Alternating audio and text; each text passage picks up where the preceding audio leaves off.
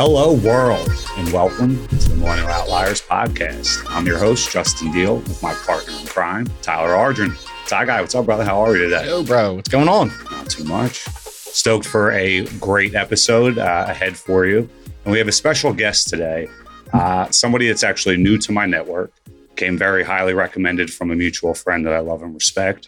And after spending, honestly, just a few minutes on the phone with him, I completely saw why we were connected and kind of where this episode would go. So actually, I want to start with a quote that makes me think of this guest. And that is, your decisions, not your situation, dictate the quality of your life. And we'll kind of get into what that means. But our guest today is Joe Argento. So Joe is a family man at first. He's one of 7, which we'll jump into. He and his wife, Catherine, they have 5 children that range from 20 to 4. And he so beautifully put it in our conversation that his wife is the full essence of a partner in every way, husband, wife, mom and dad. And then they are business partners and owners of Mama's Meatballs and Pizzeria in Pensacola, New Jersey. They have a real estate portfolio. Joe's been in wholesaling for almost 20 years. And I love his mindset. So we had this great conversation on going from operator to owner to investor. And I love surrounding myself with people like that. A, for the mindset. B, they're typically very big picture people. And C, typically those folks are very resourceful. So Joe, welcome to the show. Thanks for spending some time with us. Thank you for having me, gentlemen. Yeah, welcome, man. Yeah. Welcome. Super excited to have you on. Yeah, thank you. So as I said, we were connected, mutual friend, Carl Ippolito. Shout out to Carl. And as usual, outside of telling me a little bit about you, you sent your social media, right? And I realized we fall into this trap a lot of times. I saw the restaurant, obviously, mouth-watering pictures. If you're in the area, make sure you get some food there. And then your personal one, it was your beautiful family, the Davios dates with the wife, vacations. And we can get in this trap where we're like, man, life is good. Life must have always been good, right? The path must have been very straight from A to Z. And that's not always the case. So why don't you take us back to kind of your upbringing, obviously being one of 7 children, adolescence. You guys can't tell with sitting down, but Joe's 6'7". So it's one of the few times that I actually feel like a small guy. What do you think I feel like? Yeah, well, I wasn't going to throw it out there. I wasn't going to do you like that, but since you said it. But Joe, so tell us a little bit, like, what was childhood through adolescence like for you? So second oldest, 7 kids. My mother was naturally born American citizen. My father was an immigrant from the island of Sicily. And being the second oldest is a unique position. And it's a position that, there's, a lot of responsibility, a lot of, especially coming from an Italian immigrant family, there's a lot of responsibility put on you. There's a lot of attention to understanding our culture, our family, and where you sit, and like you have a lot of people looking at you and looking at you to do the right thing, which was not always the case in my case. I didn't always lead by example in the right way. But growing up, I mean, my family came here in, I want to say somewhere in the early 70s, 72, 73, something like that. My grandparents opened up their first pizza shop in 1976. And they built up their business, and they ended up, opening up a couple different restaurants, and we're doing really well. And that kind of branched out, and, uncles and aunts and cousins, like everybody started to open up their own restaurants. And that really didn't happen for my family because my father had health issues. He was an epileptic. And so he pretty much just always worked for family. So, and, when you come from an Italian family, there's nothing really handed to you. You have to earn everything that you have. And so my father was always an employee and, of family members. And it always kind of put him in a position where he didn't feel like enough. He didn't feel like, and so growing up, I used to beg him from the time I was 4 or 5 years old. I mean, we spent a lot of time with him in our younger years when he was at the pizza shop 6-7 days a week. my mom would take us down. We'd be there all day long, just spending time with him, because if not, we didn't get to see him. Mm-hmm. And I started begging like 4 or 5 years old. I want to come to the pizza shop. I want to, I want to work. I want to work. I want to work. And eventually at like 8.5 years old, one Saturday morning, he woke me up. He said, go do your chores and get ready. You're coming to the shop with me today. And from then I fell in love. I fell in love with the fact that I got to work with my dad and my uncles and my grandfather and my grandmother and my aunts. And, it was a family affair. And I really liked that. And I like the work too. It's like in Italian culture, sitting down and having a meal it's an experience. It's every meal matters. And sitting around the table with people that you care about and people that you love is it's an important time of day, which even to this day, I make sure that our family sits around the table every single day. It's bringing it back to home base. It's talking to, discussing problems and creating solutions and, getting everybody, making sure that everybody's all right and okay and heading in the right direction for their individual goals and our goals as a family as well. So the food business to me is not just making a great meal. It's about creating an experience that people can share with one another. It's about getting families around tables and having those discussions. And especially when we've seen in the past decade, 2 decades, there's been an attack on the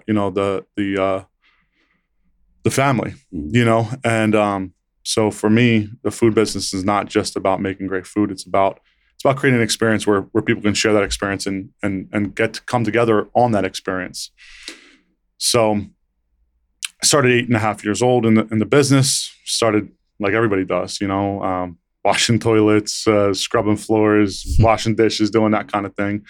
And then, little escalated to doing prep work, stuffing the menegot and, portioning things and doing, slicing vegetables and all that kind of stuff.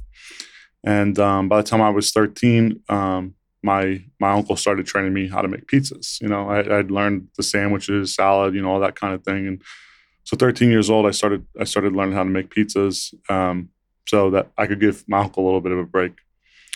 The next year was when I was 14 years old is when my father passed away. And at that point in time, it was really, it's still, this day when I think about it, it was a really, really tough time in my life because I didn't just lose my father, but I was there for the entire experience.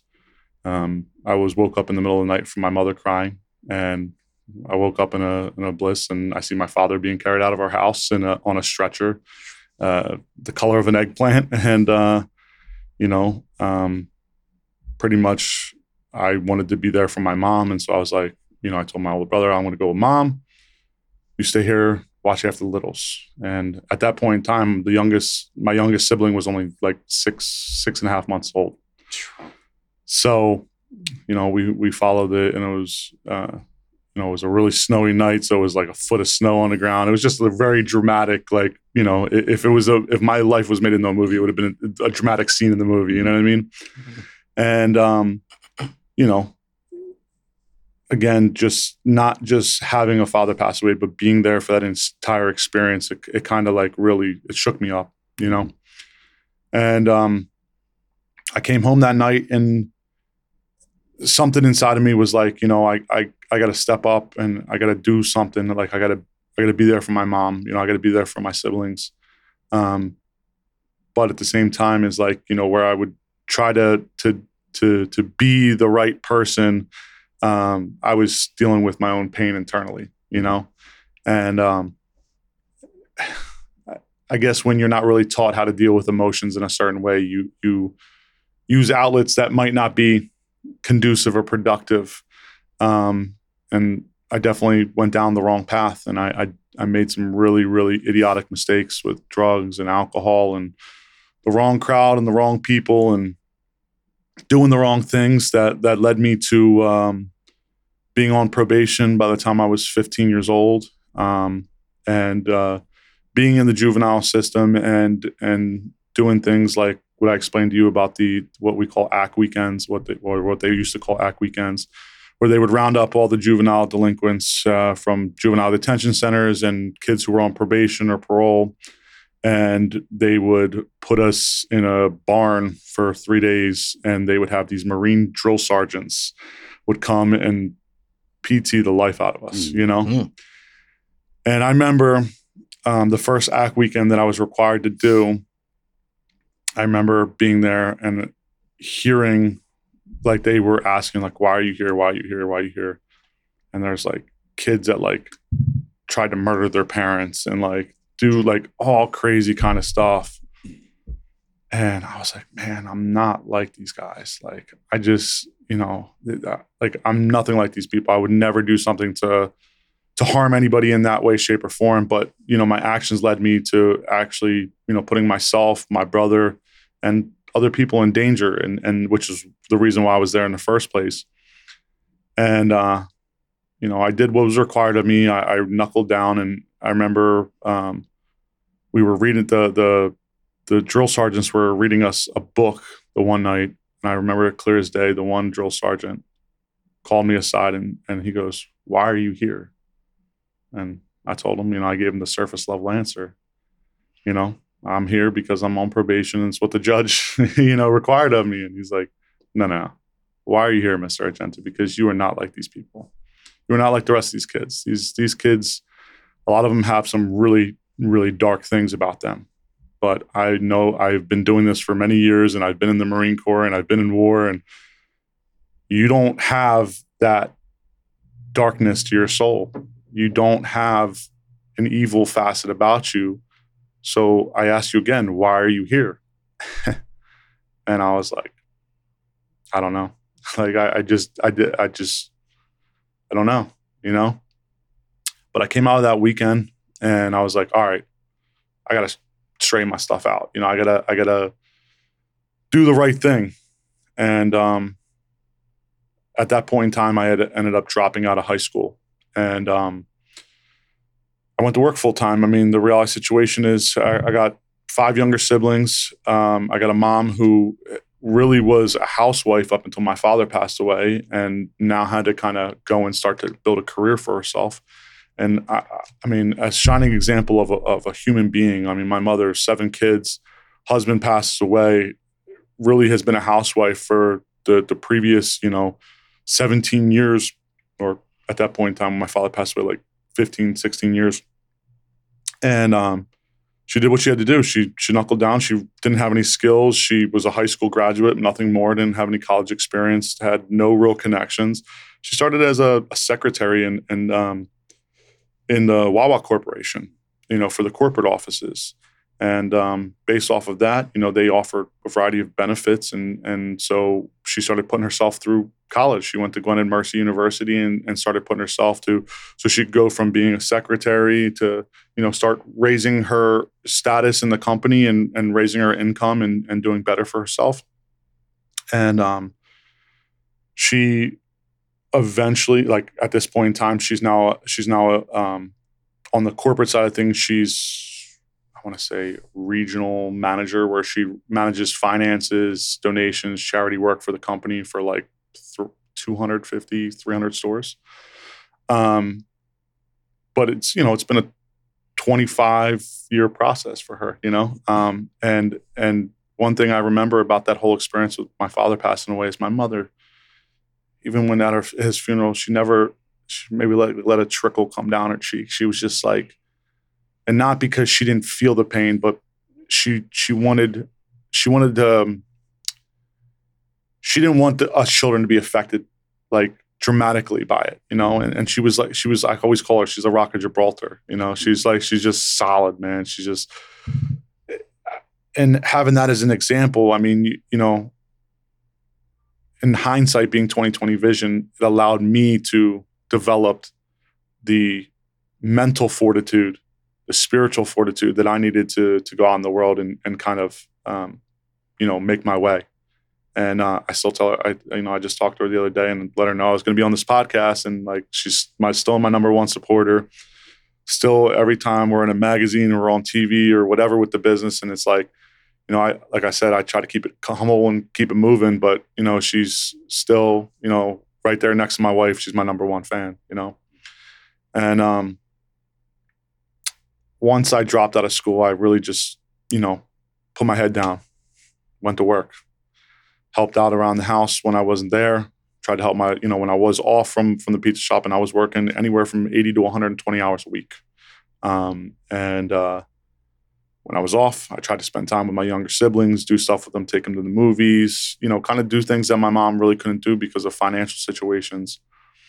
And I kind of still was dealing with my pain and kind of, you would probably say like relapse in my way of thinking or life experience. And I kind of went down the wrong path again. And it took me a couple years to dig myself out of that hole.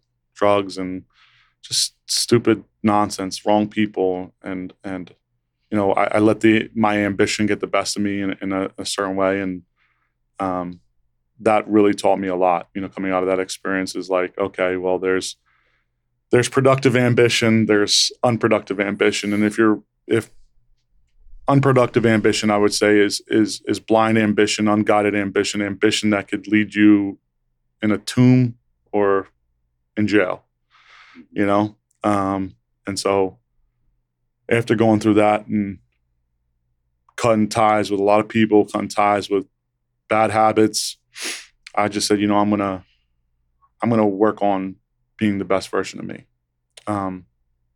which I did. I really, I started reading a lot. I remember having a dream one night where I was sitting down in a living room across from my father having a conversation. And all I could see, I was listening to what he was saying, but all I could see is his bookshelf behind him.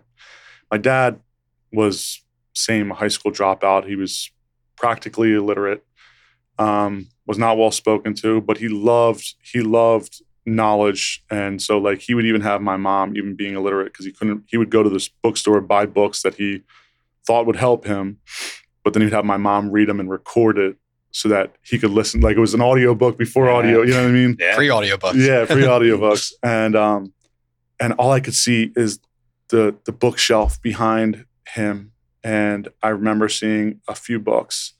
I remember seeing a book, Fortune at Your Feet by A.D. Kessler. I remember seeing Think and Grow Rich by Napoleon Hill. And I remember seeing, what's the last one? Napoleon Hill, A.D. Kessler. Oh, Tony Robbins. Which one was it? It was the white and black one. I forget what it's called. The Giant Within. Okay, yeah. Or that's the black and gold one. I think the Giant Within was that. And so I immediately, the next day waking up, I went to the bookstore and I went and picked up those books. And the one that I still read to this day, literally I read it minimum once a year, is Think and Grow Rich by Napoleon Hill. Yeah. And I give that book to everyone. I give that book to anyone and everyone that I can, because it really, it led me to seeing things from a different way. And, growing up in a household where we did have like a Christian background, it kind of went in depth of some of these concepts that are biblical principles, but they're not really explained really well in the Bible, and I just, that book took off, and I still follow the principles in that book to this day. And it's really helped me tremendously to be where I am, be where I'm going, and further and beyond. But, there's been challenges along the way, and I got out of the restaurant business for a little while and did sales and got into real estate wholesaling and became a realtor and did car sales. And I my wife kept, she was pushing me because she's like, you do good at all this stuff. You're great at all this stuff, but there's not a fire like in your soul, And my uncle would call me up from time to time and ask me to go to the pizza shop and help out like on a busy night or whatever. And I'd go do it because, what the heck else? What do I got to do? I'm not producing. I got to be producing. So, and she would see it. She would come and she'd be there and she's like, man, this is really like, this is what you need to be doing. And so at that point in time, we decided, we're going to either start a restaurant or we're going to buy a restaurant. And And we just put it out there. We wrote it down as a goal. We put it out there, and we said when it happens, we put a timeline on it. But we're not really stuck on the timeline. We're stuck on the end result. And we went to go visit her dad out in Lebanon County, Pennsylvania. And he's like, let's go get some pizza. So I took a drive with him, and he went to this pizza shop right around the corner from his house. And we went up. Place was closed down. And it's like, all right, there's another place like 5 minutes from here. And I remember we're walking back to his truck, and there's a house right next to the pizza shop. And I turned around right as I was about to get in the truck, and there's a lady walking out of the house. And I said, Pop, hold on one second. Someone was just calling me to just go talk with this lady. So I approached this woman. Now she looked at me like who the hell are you? Why are you talking to me? And I was like, listen, I see that this place is closed. How long has it been closed? And I don't know. It's been closed for about 6 months now. This place has been a bunch of places. People come in, they come out. I was like, the owner, like the owner of the building? Or she's like, yeah. He comes, he lives around town. He comes by every once in a while. I said, do me a favor. I said, take out your phone. She kind of looked at me because it's kind of like, it's a very forward approach. I'm like, take out your phone. I was like, type in my number, she tell her my number, types in, I said, text me, so I have your number. And I said, when you see the owner, give him my phone number and tell him that I'm interested in this place. And week goes by, I text her, nope, haven't seen him. A couple weeks go by, nope, haven't seen him. About a month and a half goes by. And also I get a text message, hey, the owner just stopped by today. I called him when I was outside, and I gave him your phone number. But he also told me to give you his phone number. So I was fantastic, So get the guy's number, call him up, old Italian guy, speaks very broken English. So, my Italian's not that great, especially when my dad died. I just don't use it, And we set a meeting, and we sat down, and I said, what's going on with this place? It's like, I own the building. There's apartments upstairs, but I've tried to put people in here, and they're just not. They don't make it work. They don't make it happen. So I explained to them in my history, and it's what's really funny about it is, my grandfather had sent my uncle up maybe about 15 years earlier to me buying this place, and to go check it out as a prospective place for them to buy. And my uncle sat there for a week and working there, just trying to see if it was worth the money. My uncle went back to my grandfather. I said, "No, this place is no good." So, and I didn't find that out until later on, but I found that out after the fact when we had blown the place up. We had just gone in there. We brought something new to the table that nobody else was bringing in the area. And the reality situation is, I'm sure with you and your industry and you and your industry, you understand industry standards and statistics and everything like that. And in the pizzeria industry, the average pizzeria is open 7 days a week and produces about $9,000 in revenue a week. Wow. It's not a lot. Yeah. Right. But that's the average. That's what the average pizzeria across the United States does. We went in there in less than a year, and we were doing nearly double that. And mind you, a town that we had horse and buggies going by. It's a lot of food. Yeah. So there were horse and buggies going by. We had a feed mill in our back parking lot. Wow. When I tell you, we had in a 7-mile radius, maybe, I think it was like around 10,000 people in a 7-mile radius. Versus where Mama's Meatballs is in Pennsauken, and we have a couple 100,000 in a 3-mile radius. You know what I mean? Yeah. So to be able to do what we did was just it was unprecedented. It was unheard of. And but my wife, being a Jersey girl, she wasn't really feeling the whole Amish vibe, And all respect, listen, those people are great people. The people around those areas are amazing people, but it's a little slower pace than what we were used to, and a little less than what we wanted. And so at that point in time, we said, "Hey, we're gonna get rid of this place, and we're gonna find something, and we're gonna go back to Jersey," because we had lived in Jersey at that point in time. And so we started looking. We found a place. started negotiating the deal, and something just wasn't sitting right. This guy's got like 3 or 4 different places, and his numbers aren't adding up, and then contractually, I have experience in real estate, and I know how to read contracts and everything. And the guy that was trying to sell us the place was trying to get a non-refundable deposit without first getting prior written permission from his landlord, whether he could sell the place or not, to me, and getting me getting approved for the place from the corporation. I said, man, you either get the letter from the landlord or you don't. He says, I'm not doing it. So, okay, I'm not giving you the deposit. And so we were kind of in this limbo from this place to finding the next thing. And, again, went back to the Napoleon Hill principles, sat down. What's the goal? What am I willing to do for it? What's the, when's the end result? When we have to have this by? Just went through the whole process. And I believe we had set the goal for June of 2021. And this was in December of 2019, January of 2020. And we just put it out there and said, I was looking at places, I was calling people, and I was like, I just put it on the back burner. I'm like, man, I got other things to do. Don't worry about buying another restaurant.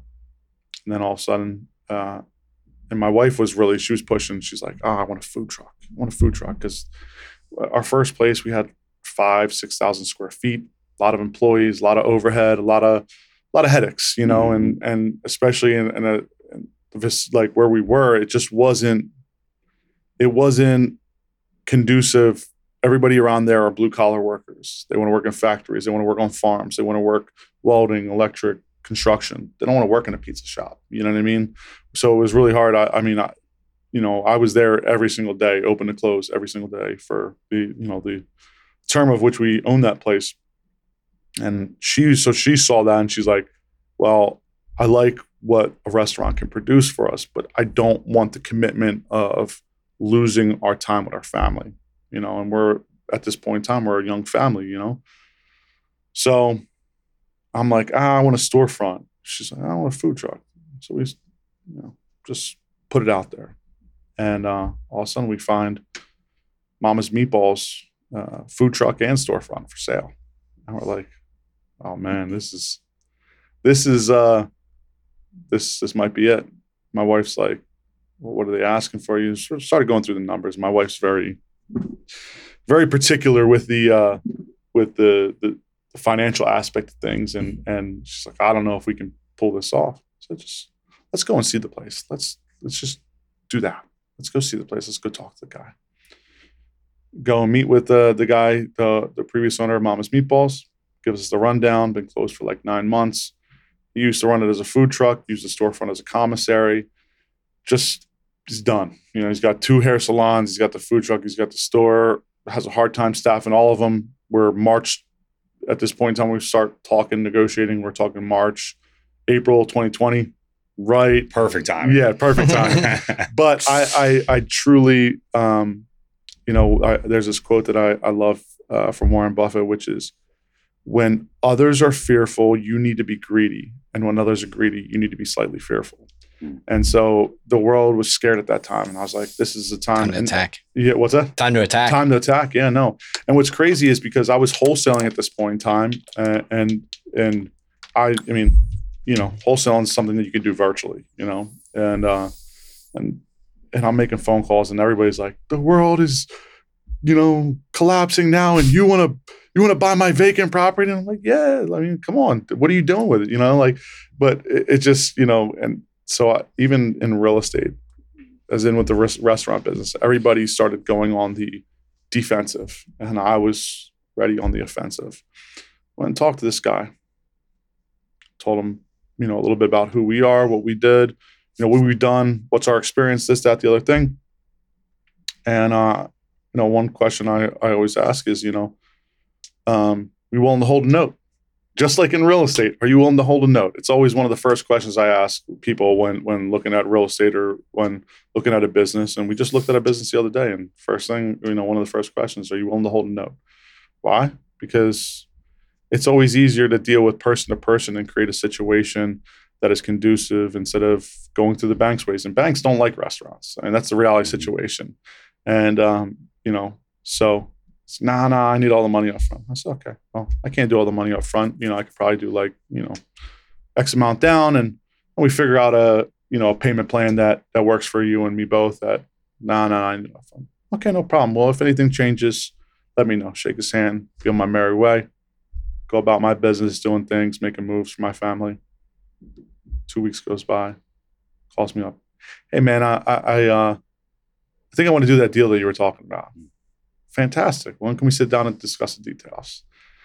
And we worked it all out and everything by June 30th of 2020. And we took over June 30th, 2020. Spent about a month cleaning things up, getting things ready, recreating the menu, getting the storefront ready, everything. And we opened up July 31st of 2020. And it's just been 3 years since we opened up Mama's Meatballs. And we have blown the doors off of any expectations that I could have had for the place. And it wasn't easy. Mm-hmm. But we're doing things, and we're in the middle of expansion. We're working to open up a dining room and expand our kitchen and continue to be able to serve our community the best that we can, the best food that we can with the best customer service. And it's really been a fun ride. But the one thing that through all of it, and it's something that you said, Justin, when we were just talking, is about resourcefulness, right? And that's something that Tony Robbins talks about. It's not the most successful people don't have all the resources in the world, but they have the most resourcefulness. And my wife and I we've thought about that because we didn't start with a lot. Even my wife, we're talking about me here, but the reality situation is my wife was homeless at one point in time in her life, in her early life, and she had an extremely rocky path, just like I had an extremely rocky path. And it's like, how do two people with backgrounds of coming from our background come to be able to do what we do? And the reality situation is it's all mindset. It's by the grace of God and having the right thought process, speaking the right words, connecting with the right people, and taking the right actions.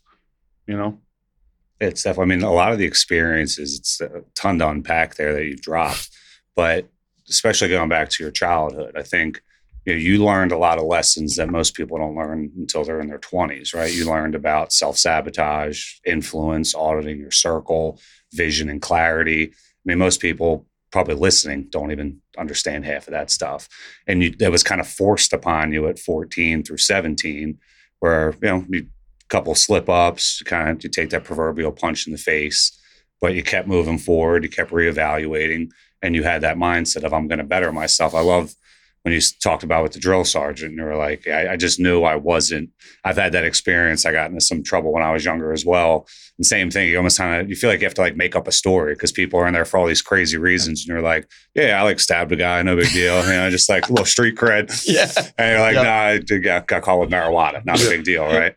And it's these moments you see now, right? And obviously looking back 2020 hindsight, that these all prepared you for these latter stages of life. And it's amazing to hear, because as I started, it's both of you guys were in situations that, we see most people, it goes the opposite way, right? Your wife would have never picked herself up.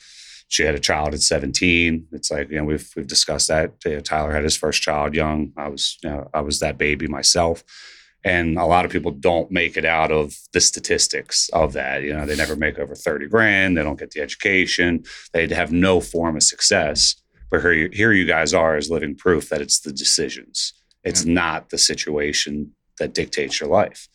And let's jump in a little bit with the wholesaling, because I know Ty loves talking about the real estate side of things too. So I'm pretty new in general to real estate. So can you just break down for the audience, if they're not familiar, what is wholesaling when it comes to real estate? Selling paper. It's finding good real estate deals, putting it under contract, and selling that contract to end user or a flipper. And I didn't even unpack that because that's a whole nother part of my late teenage years. And I went and saw a Russ Whitney. I saw infomercial late night and saw this Russ Whitney guy in Florida, and that's where I fell in love with real estate. I mean, I remember my father telling me young is like, real estate and food business. People always got a place to live, and people always got to eat, right? So it's like, and those are my two things, right? And wholesaling, it's the most simplistic way of getting into real estate without getting into real estate, and it's essentially you don't have to have any credit. You have to have very little money. If the money you're spending is either for deposits, if you even have to put them, and it's for your advertising.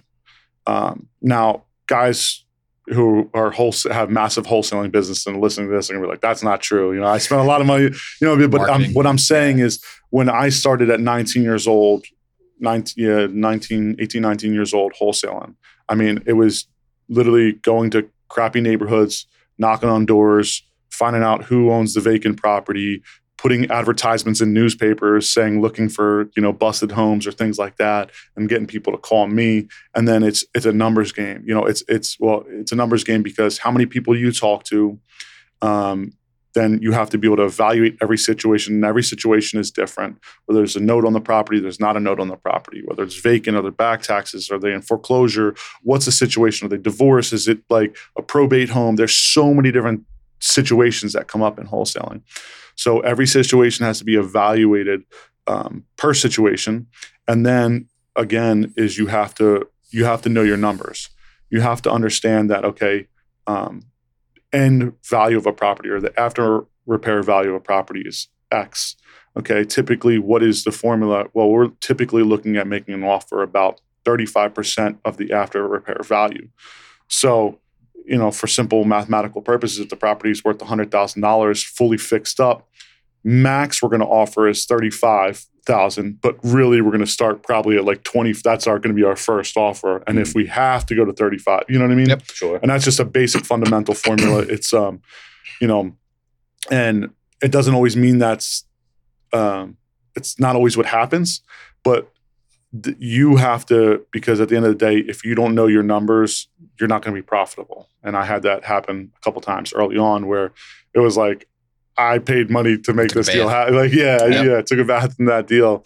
But the reality situation is, and sometimes there are deals that are killer deals that, they're very, very rare. But again, you got to play the numbers in your favor. How many people you talk to, how many properties have you assessed, how many offers you make, how many offers are accepted. And then once you go and you do the title work, that's another falter in the problem is, does anything come up? Is there anything on the title that's going to hinder you from getting this to an end buyer who's going to either fix it and rent it or fix it and sell it, But wholesaling is for anybody that wants to get in the real estate game, little to no credit, little to no money. Again, resourcefulness is your number one thing, because there are guys who have these massive wholesaling businesses. They're spending hundreds of thousands of dollars in advertising and teams and this and that. And I bet you if you look at their numbers, because sometimes, and I know this from inside perspective, being a one-man show and doing wholesaling, and then actually going to try to think that I don't really know a lot and going to work for like teams that are doing wholesaling. And I don't like mean to like put anybody on blast or anything like that, but a lot of times it's a lot of fluff. Mm-hmm. You know what I mean? Yeah. A lot of times there's a lot of fluff, and it's more ego that's involved in that. For me as a one-man show in the wholesaling game, I'm quick and nimble. I can make things happen. There's nobody I got to go through the process. I make it. I'm taking it from the original owner and to the end buyer, and I do everything in the middle of the process, and I make all the profit on at the end of the day. I make that middle ground, and but sometimes when you go bigger, you're losing margin. Mm-hmm. That's not for everybody, but that's from what my experience in being involved with teams of people. That was my personal experience. Yeah. Now you and Tyler were sharing some woes of the residential side. And you had mentioned that you're really looking to kind of transition into the commercial side of things. Yeah. So what's that look like? Commercial real estate, I mean, in my opinion, and so I look at this from a couple different views. I don't know if you guys know who Grant Cardone is. Oh yeah. I mean, you might Mr. be 10X, sleeping. Yeah, say if you don't know Mr. Love 10X Grant is, Cardone. you might be sleeping under a rock. But I got introduced to Grant. I want to say about 10, 11 years ago. This was before he was who he is now. Completely. I don't even know how to explain it. That man, what he's done in the last decade is everybody would call it impossible. Like literally having a net worth of under $10 million to being a net worth of over $3 billion. Like it's crazy. That's serious. And to me, from a person who thinks in the realm of impossible, like from the realm of possibilities, like it's not impossible to me, but most people will be like, there's something crooked about it, right? But from meeting Grant about 10 years ago and knowing where he was and what he was doing and how he was doing it and what he is now, it's consistency, man. But Grant really put me on the thought process when it comes to the commercial side is, your efforts, it takes the same amount of energy to do this big of a deal as it does to do this tiny of a deal. Why are you wasting time on the tiny stuff, right? And when it comes to commercial, real estate, I mean, there's so many different varieties. Whether you're doing shopping centers, whether you're doing storage unit facilities, or what have you, there's so many different verticals that you can go in. And for me, I haven't really found my niche yet. Where we're at right now with the commercial side of things is we are in contract to purchase our shopping center that our restaurant is in. So once our lease is up, if our landlord decides to sell the shopping center prior to the term that we've agreed to, I have the first word refusal. And if not, I get to buy it at the end of the lease term. And for me, it's like, I look at that from my perspective as a restaurant owner, and you and I talked about this a little bit yesterday, is we've built our restaurant to be able to operate without us. And I think every business owner should really take a perspective of, if your business is reliant upon you, you are not an owner, you are an operator. And that's okay. If that's what you want, if that's where you are, it's okay. But you have to be able to identify that. And for me, is really, the whole realm of the cash flow quadrant, from Robert Kiyosaki, talks about being an employee first, and then the next level would be being like a business owner, right? The whole point is to get to the investor part where you're investing your money, but you're not investing your time, right? You're creating systems that are able to allow other people to do the work while at the end of the day you collect the profits. And it takes a unique individual to get to the point where you're able to see the 40,000 foot view and create systems and processes and put the right people in place and have the right training and like thinking about all the what ifs, what if that, what if this, what if that, to be able to create that business that is going to be able to operate without you or be relying on one individual, whether it's you or any individual, right? And for me, the way that I look at this is kind of the real estate game and Mama's Meatballs, they kind of go hand in hand.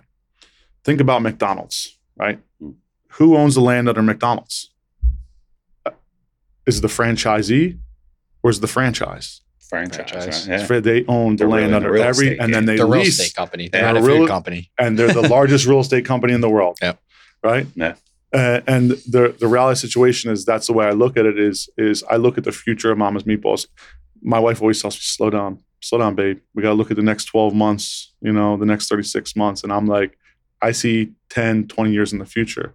And so, and Barbara Corcoran from Shark Tank even says it, you want to own the land under your business.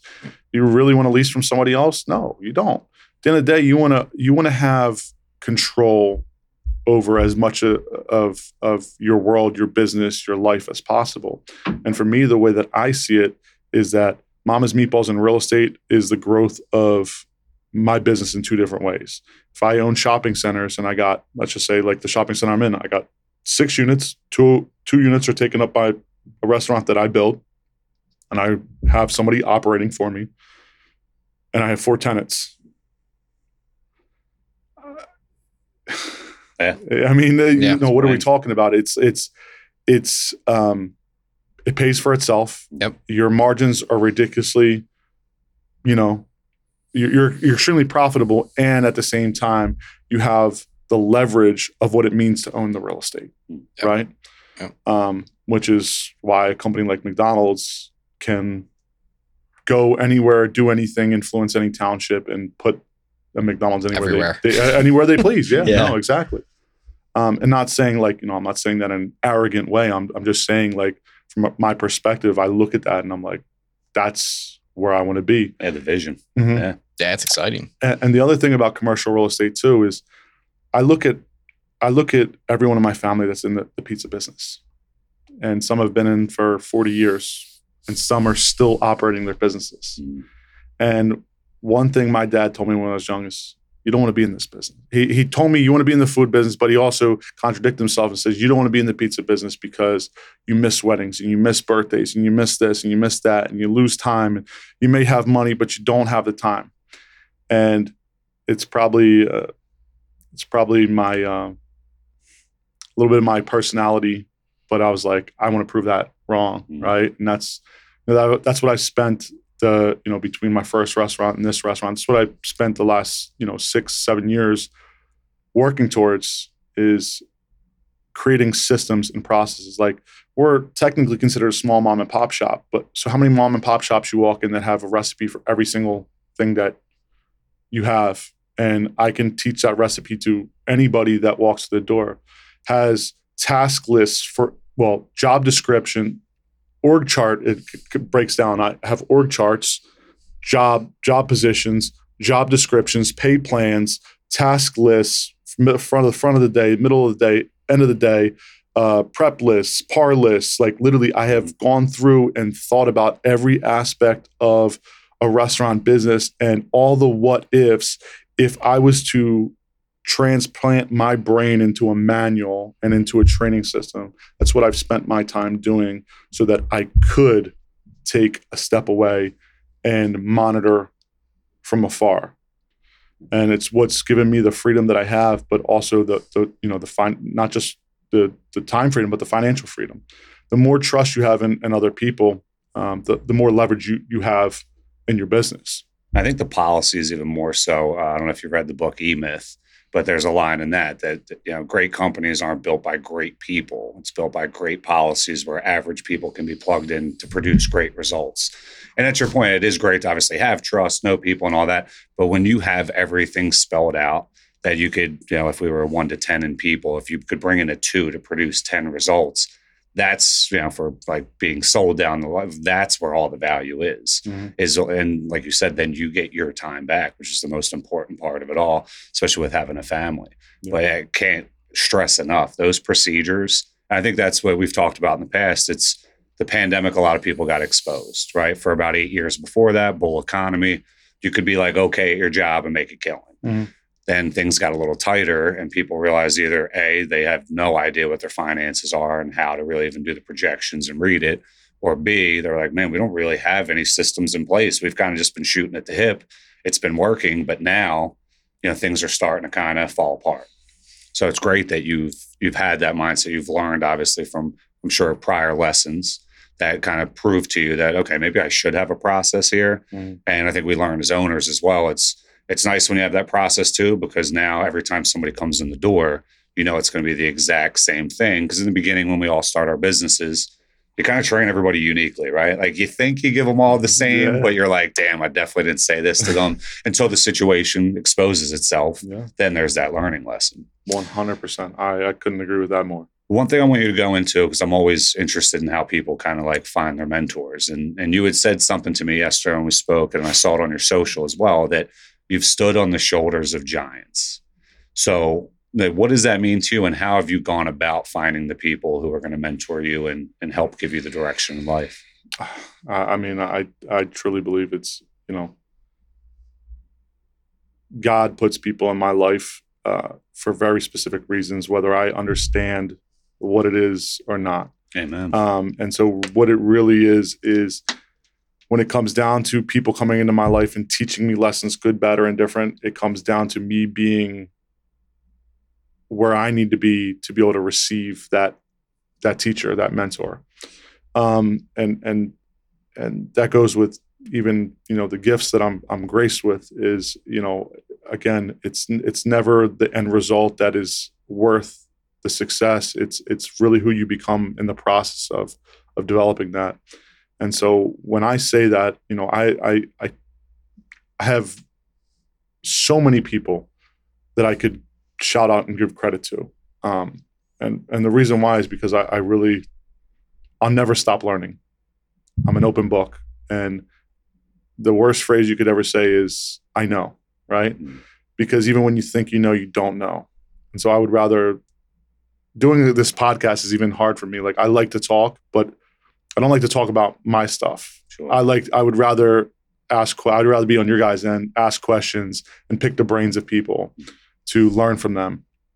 So that's really what it comes down to is every stage of my life has come with different mentors. After my father passed away, I really took a liking to his one brother, my Uncle Vinny, who had his own pizza shop, and he's, God rest his soul too. He's up with my father, but he passed away. I'm gonna say it's been a while. It's 5-7 years, something like that. But his business is still operating, and his children are now next thing. But the thing is, my Uncle Vinny, he taught me how to be with people. Out of my dad's brothers, my dad was a shy one. So I didn't really get my ability to talk to people and my ability to connect with people from my dad. I got it from my mom, but I learned how to, in my business, I learned how to communicate by my Uncle Vinny. I learned how he was as a businessman. I remember one time my grandfather telling me, one of the good things about your Uncle Vinny and why he is as successful as he is if he earns $1, he saves 50 cents. And he doesn't earn 50 cents just to save it and sit on it. He saves 50 cents so that he can build a nest to then invest it in something else that is going to continue to allow him to grow. And I remember saying that, and my grandfather telling me that, and I really took a liking to my uncle, and my uncle taught me a lot of things about business, a lot of things about people. Every person that walked through the door of his restaurant was buddy, pal, gorgeous, handsome. Like he just had it. And when I tell you, and when he passed away and we went to his funeral, I can't even tell. I've never seen anything like it. Like how many people he built such a name for himself. And I don't know if you've ever heard of Boyertown, Pennsylvania, but he had gotten so many people to fall in love with him that when we went as his family, we had a hard time getting into his funeral because of how many people were there. And it was just like, and to me, that was like, wow, he made such a massive impact in such a short period of time. And I really sit on that because I think about that as like, at the end of my life, what kind of impact have I made to not just my wife and my children, but my brothers and my sisters, my cousins, my friends, my acquaintances, or anybody that I've come in contact to. What are they going to say about me? So my uncle was really, after my father passed away, like my first mentor. And then it was these two gentlemen, Sal and Vic Mascarello, out of Hatfield, Pennsylvania. I worked for them for, I want to say 12, 13 years. After my father passed away, I went to work for them. And I learned a lot. I learned a lot from them because they were the type of guys that they had a pizza shop and they had a bakery across the street. But every dollar that they earned in the pizzeria business, they reinvested it into real estate. And they, at this point in time, I don't know how many properties they own, but it's probably close to 20, 30% of Hatfield and Lansdale, like properties that are owned by, like companies. These guys, they buy properties, they build commercial shopping centers. And when they do them, I mean, you're not talking like a lot of these shopping centers that get thrown up and they're going to be knocked down in 30 years. These guys build shopping centers because when they're putting their name on something, that building's going to be there in 200 years from now. That's the way they build their buildings. Like, you know what I mean? Yeah. And so I watched them and I worked for them, and I not only learned because in the pizza business, we talk about averages, right? We talked about the average of what's in the pizza business. Now these guys, you want to talk, they have a restaurant, and they just have one pizza shop, that they started with. And that pizza shop, I want to say, seats 150 people, 4 different dining rooms, but it didn't start like that. It was small. And it was just like, what I really admire about these guys is their ability to put their head down, do the work over long periods of times, and then make the right decisions, because the pizza business the restaurant business in general can be an extremely profitable business. But if you don't prop it up, if you don't if that's your only thing, then, if you don't have the right systems and processes in place, that could be a short-lived thing, because it can really burn you out. How many, when spoke with a guy the other day about his restaurant and acquiring his restaurant, you know what he said? And it's what everybody says: I'm burnt out. I'm burnt out, right? And these guys, they built a really solid pizza business and grew that and expanded that as much as they could. And then they take their profits and then they reinvest it in commercial real estate, residential real estate. And they just really, and so I watched them and they were really a true inspiration to me to get into the real estate game. Besides the words that my father said, I was like, these guys know what they're doing, right? From there, once I got out of the restaurant business for a little while, I learned from a lot of people in the real estate game. Joe Evangelisi, hands down, has been a really great mentor, and not just in the real estate game, but in life in general. He is a man who is a highly productive individual, and he is really efficient in what he does. If you aren't acquainted with him, or you're just in his social media network, you don't know him on a personal level, you can watch and you can see he's efficient.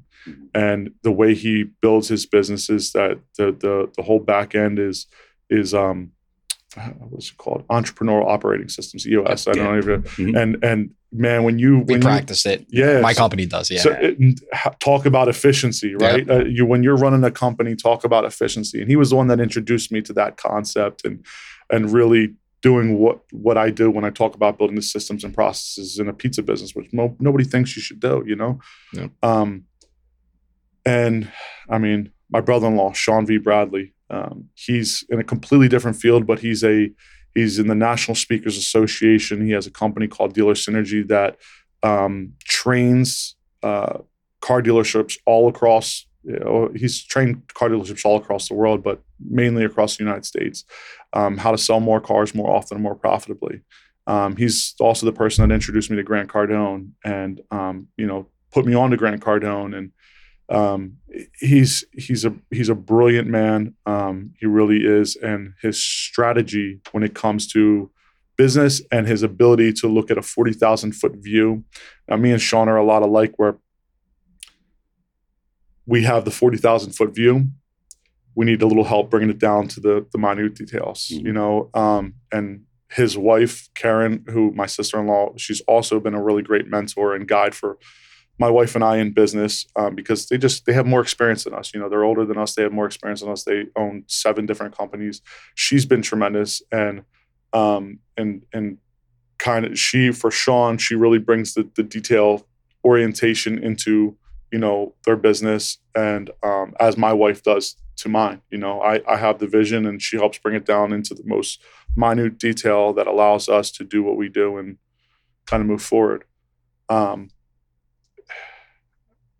can go on and on there. I have so many people that I could shout out, but I really like to, and our mutual friend, Carl, he probably wouldn't consider himself a mentor, but he's definitely an inspiration, because he's somebody that, just like you and I, we know we're faulted. And we know that regardless of our faults, that it's by the grace of God that we are able to do what we do. Mm-hmm. And he may not even know this, because I probably never told him this, but he really is a true inspiration, because regardless of the challenges that he's faced, he's always trying to align himself with our Creator. And to me, that is that's a sign of humbleness And it's also a sense of gratitude, because when you realize like, I don't got it all figured out and I don't have to have it all figured out, but I know I have I'm being called to something, and I need to know when to align myself in prayer and when align myself with the right people, and really let God work through me versus me thinking I got control of everything. Yeah, couldn't agree more. Joe, this was an amazing hour spent together. I hope that our audience took a lot from this. Again, I think it boils down to the original statement, right? It's the decisions, not the situation, and it's so refreshing to see all that you've built. We wish you the continued success, and everything will be on there for folks to follow you. So, as always, friends, we really appreciate you coming on, checking out the podcast. Stay tuned with us. We're going to have a lot more episodes. Reminder, we're going 2 a month now, so you're going to see a lot more of these beautiful faces. But as always, friends, thank you for tuning in. Have the best day ever. Best day ever, fan. Best day ever. Thank you, gentlemen.